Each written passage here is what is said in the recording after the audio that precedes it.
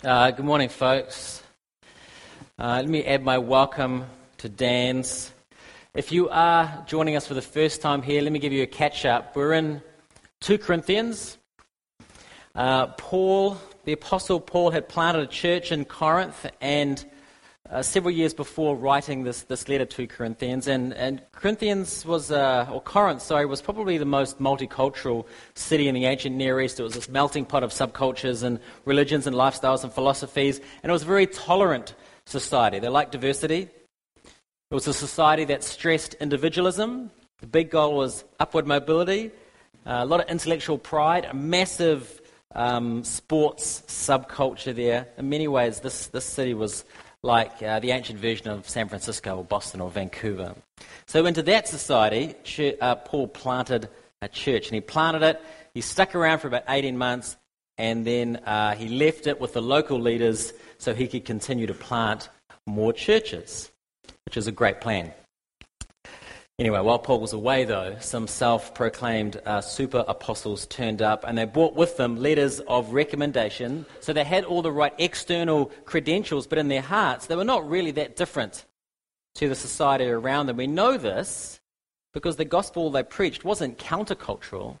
It reflected the culture of the day. They preached a health and wealth gospel, and it was a gospel that people wanted to hear. They lapped it up. Instead of being called to a life of endurance and sacrifice and love in the midst of adversity, the new leaders promised a life of personal power, religion as a way to achieve your goals, a life free from pain. And these guys knew how to sell it too. They were physically and rhetorically impressive. So these super apostles knew, though, that what they had to do was they had to undermine Paul's authority.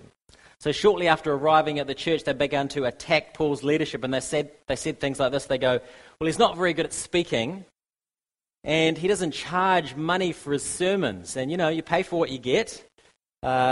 He's not very remarkable physically, and he has all these problems. Things keep going wrong for him. He gets beaten up, he gets jailed, gets whipped, changes his mind all the time. I mean, he can't be hearing from God, surely. If he was, these things wouldn't happen, would they? Paul and his ministry are weak, they said. Weak. So these past few weeks, we've been looking at how Paul has responded to these false teachers. And he's been saying things like this. He goes, what you guys don't get is that, yes, I am weak. I am weak. But it's in my weakness that God is glorified, because it's in my weakness that God is shown to be sufficient and merciful and strong and worthy. Now this week, he steps up his defense with a claim that would have sounded just outrageous, absolutely outrageous to many people's ears here. It's in verses 7 to 11 there. Paul's claim is this.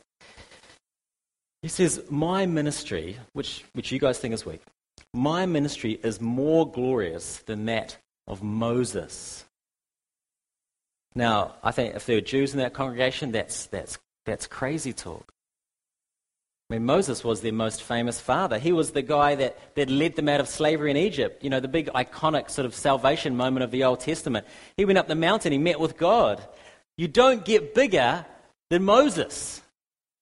My ministry is more glorious than Moses, though, he says. Now, the congregation is mostly Gentile, though, but still, Moses was really well known and loved and respected in kind of weird ways, though. Like in pagan witchcraft and spells and stuff, they would invoke his name because they thought he was a very powerful sort of guy. Mostly because of his encounter with God on Sinai. So both Jews and Greek culture. Moses, he was a man above men. He was a legendary figure. And Paul, this church planter, says, my ministry is more glorious than Moses. How can he say that? We can say that because his ministry was the ministry of the new covenant. It was the ministry of Jesus. And Paul, in this passage, he explains why the ministry of the new covenant is more glorious than the ministry of Moses, the ministry of the old covenant. So let's have a look at verses 7 and 8 first there. Now, he gives lots of reasons why it's more glorious. I'm just going to hit 2 of them, okay? So verses 7 and 8, let's Let me remind you of what they say. Now, if the ministry of death, carved in letters of stone, came with such glory that the Israelites could not gaze at Moses' face because of its glory, which was being brought to an end, will not the ministry of the Spirit have even more glory? So, if you're sort of new to Christianity, what this is referring to is God led Moses to lead his people, the Israelites, out of Egypt, and they're in the desert. They come to Mount Sinai. God's presence descends on Mount Sinai. It's thunder and clouds and lightning. It's pretty spectacular kind of scenario here. It's the presence of God. Moses went up the mountain. God hid him in the cleft of a rock, and Moses just saw the tail end of the presence of God go by, and that was all he could really handle. And he comes down with these two stone tablets, which are the commandments of God, the 10 Commandments, which we read early this morning, God's law. Moses' face was changed as a result of being in the presence of God. His face kind of shone with God's glory. So, wow. I mean, that sounds amazing, right? That's incredible. What an incredible situation. And yet Paul here, what does he call that? He calls that the ministry of death.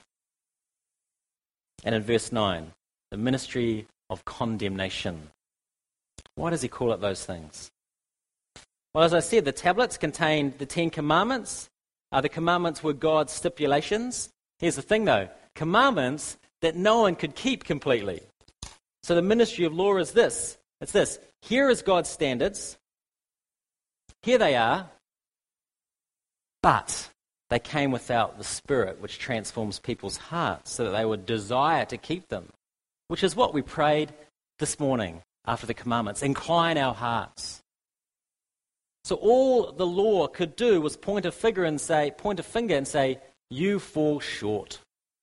Here's God's standards, you fall short. The commandments just exposed us. He explains it further in verse 9. For if there was glory in the ministry of condemnation, the ministry of righteousness must far exceed it in glory. So it says, if there was glory in that ministry, if it was still glorious, how much more glory is there going to be in a ministry that brings righteousness to people? Okay, first thing to deal with. How can there be glory in condemnation? What does Paul mean by that? If we define glory as God's characteristics on display, there's probably a fairly decent definition there. God's characteristics on display. The 10 Commandments, what are they displaying of God? Well, they're displaying God's holiness. But the result of being exposed to God's holiness is condemnation, because we know we're not living up to those standards, which is why the Israelites couldn't even look at Moses' face, which just had a bit of an afterglow on it.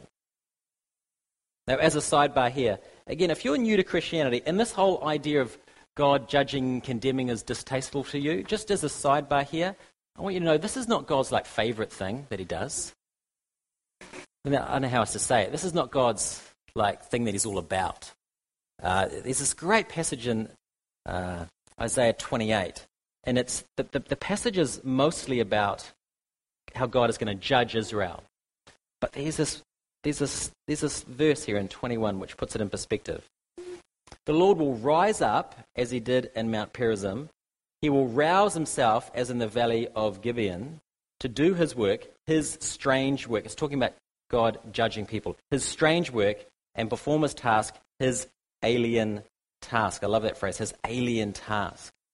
Judgment is God's alien task. It is his strange work. Judgment is foreign to God's deepest desires. His proper work, what he does that best expresses his nature is to give life, is to give mercy, is to extend grace. That's why the ministry of Paul, the ministry of the Spirit and righteousness in verse 9, that's why Paul says it's more glorious than Moses' ministry, because it's closer to God's heart. It's a better expression of who God is. Another reason why Paul describes it as his ministry is more glorious than the ministry of Moses. Look at verse 17 and 18 here. Now the Lord is the Spirit, and where the Spirit is, there is freedom.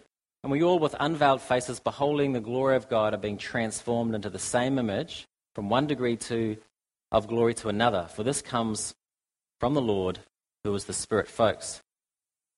Why is Paul's ministry more glorious than Moses? Another reason? Because Paul's ministry, in his ministry, he could promise something that Moses couldn't promise. He could proclaim something that Moses couldn't. He could promise transformation. Paul said, we can change and be more like Christ. And it describes it here, from one degree of glory to another. The Holy Spirit, it comes into our hearts. It does a work. And the word there in Greek, transform there, is literally, it's metamorphosis. That's a big promise. You know what one of my problems is? I forget this. Maybe you do as well. Forget that this is part of the promise of God, transformation. It is very easy to truncate the gospel. And we truncate it down to forgiveness. But there is a lot more, isn't there? There is forgiveness. Of course there's forgiveness. It's absolutely necessary. But there is also a promise of new life. God says that he will make all things new someday when he returns. But that actually, that newness, that reimagining, that recreating, that actually starts now when you become a Christian. And the Holy Spirit is God's promise. It's God's down payment on that promise. That we can change from degree to degree. Now, how does it happen? The passage tells us, it says it happens as we behold the glory of God. And this means as we behold Jesus, as we consistently put Jesus in front of us, God can transform our hearts. I have a friend who walks with folks who are addicted to pornography. And he said there are many things that these guys can do to help themselves, right? They can be part of accountability groups, which are wonderful things, great things. He says we can put measures in to control their access to the internet. Fantastic, you should do that if this is a problem. But my friend says these things tend to have short-term or limited success. He said to me, this is just last week I had this conversation. He said the guys that really kick the habit, the guys that actually beat this, are the ones who have brought themselves to Jesus, who have beheld Jesus, and their hearts have been transformed. He said those are the guys that get past this. Folks, let me ask you directly. Have you forgotten the promise of Christian transformation? Are you in sort of a holding pattern? And it's week by week. I come, forgiveness, thank you. Forgiveness, thank you. Forgiveness, thank you. But have you forgotten the promise of transformation? I mean, I don't think we tend to forget it in sort of our secular kind of life, if I can put it like that. I mean, there's lots of ways we try and change ourselves. We can upskill with a degree or certification. We can learn to think better, be more positive, talk to a coach or a counselor or something. That's great stuff. We can reinvent our look, clothes, makeup, haircut. Go crazy, There's nothing wrong with that stuff. But real heart change we actually need, only occurs when we come to Jesus. Continually. I think our society is very big on change that goes about this deep. But God, through his Holy Spirit, wants to do a deep inner work in you. My daughter B, who I brought to church this morning, she's downstairs. She was born with a very serious, she has Down syndrome, and she was born with a very serious heart condition. She had 2 holes in her heart, and she had what was called a atrial ventricular septum defect. So we have 2 chambers, and instead of having one valve over each chamber, working those chambers, it was kind of like one malformed valve trying to cover both chambers. And they said without any intervention, she would live for about 6 weeks. There was heart surgery planned for when she was 3 months older. There was something to do with the sort of the fibers in the heart or something hold stitches better when they're about 3 months old. We basically had to try and keep her alive for 3 months. And she wouldn't feed because she was just so lethargic. And so we'd wake up in the middle of the night with these icy cold, what do you call them, like flannels, I call them in New Zealand, like face cloths, right? Put them under cold, cold water, put them on her body, try and shock her into waking up so we could feed her at night time. It didn't work. Eventually we had to feed her through a tube, so put a tube up her nose into her stomach and feed her with a bag. She was on lots of drugs to try and keep her alive. And she had 3 months, she had surgery.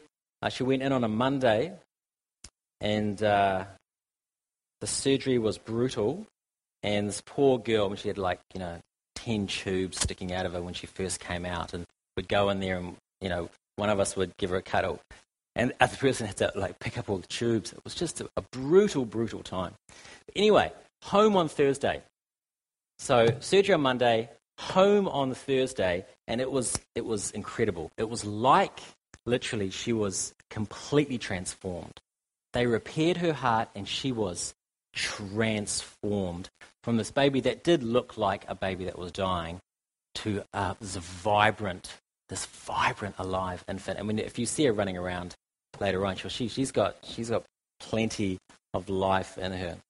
And I remember thinking at the time, goodness, what an incredible picture of transformation, of spiritual transformation.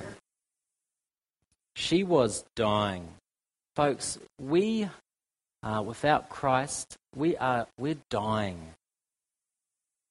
And I think what we can do is we can sort of push back on the inevitable. It's like B, we kind of gave her drugs to try and keep her alive, but it was all temporary. It wouldn't sustain her. What we actually need is heart surgery.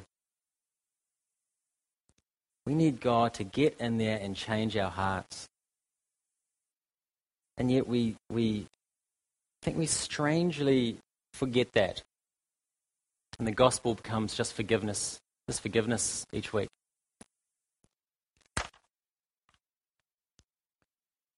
Don't let that happen, folks. Let me remind you where we are in this sermon. I'm going to speak for about 2 more minutes here. These false teachers came into Corinth. They're trying to undermine Paul's authority. He says, my ministry as a Christian minister is more glorious than Moses. It's so good. In verse 10 he can say this, indeed, in this case, what once had glory has come to have no glory at all, because the glory that surpasses it. The gospel of the new covenant is so precious and so good and so powerful and so wonderful for you. The promises are so great.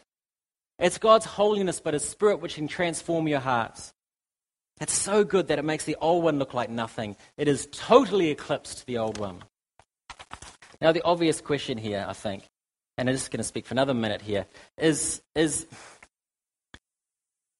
in the passage Moses' ministry was glorious, but Paul's ministry was infinitely more glorious, why is Paul's ministry in Corinth met with a yawn from some people? False teachers look at him and what do they see? They see weakness. Well, the answer is in verses 14 and 16. But their minds were hardened, for to this day, when they read the Old Covenant, that same veil remains unlifted, because only through Christ is it taken away. Yet to this day, whenever Moses is read, a veil lies over their hearts. But when one turns to the Lord, the veil is removed. Look, they look at Paul and they don't see God's glory because their minds are hardened. So these guys, they didn't experience the glory of Christ because they have a veil over their face. The result of that is they have this weird, culturally informed, half-pie kind of pseudo-Christian thing going on. They basically take Jesus and they sort of shove him into their own paradigms. And in the case of the false teachers, it's a faith that looks more like, it's more informed by culture than it is by the scriptures. So of course when they look at Paul, what do they see? Unimpressive man, unimpressive ministry. Yet through the lens of the gospel, it is a ministry that is more glorious than the ministry of Moses. Let me finish. Passage highlights 2 dangers for us. I'm just going to name them and leave them with you. Two dangers. One, that we have a Christian life, that we become like these false teachers. We have a Christian life that is more informed by our culture than it is the Scriptures. Number two danger, a Christian life that has forgotten the promise of transformation, where we exist in a holding pattern. Folks, in both these cases, the solution is bringing yourself to Jesus. Bringing yourself to Jesus consistently, constantly. Amen.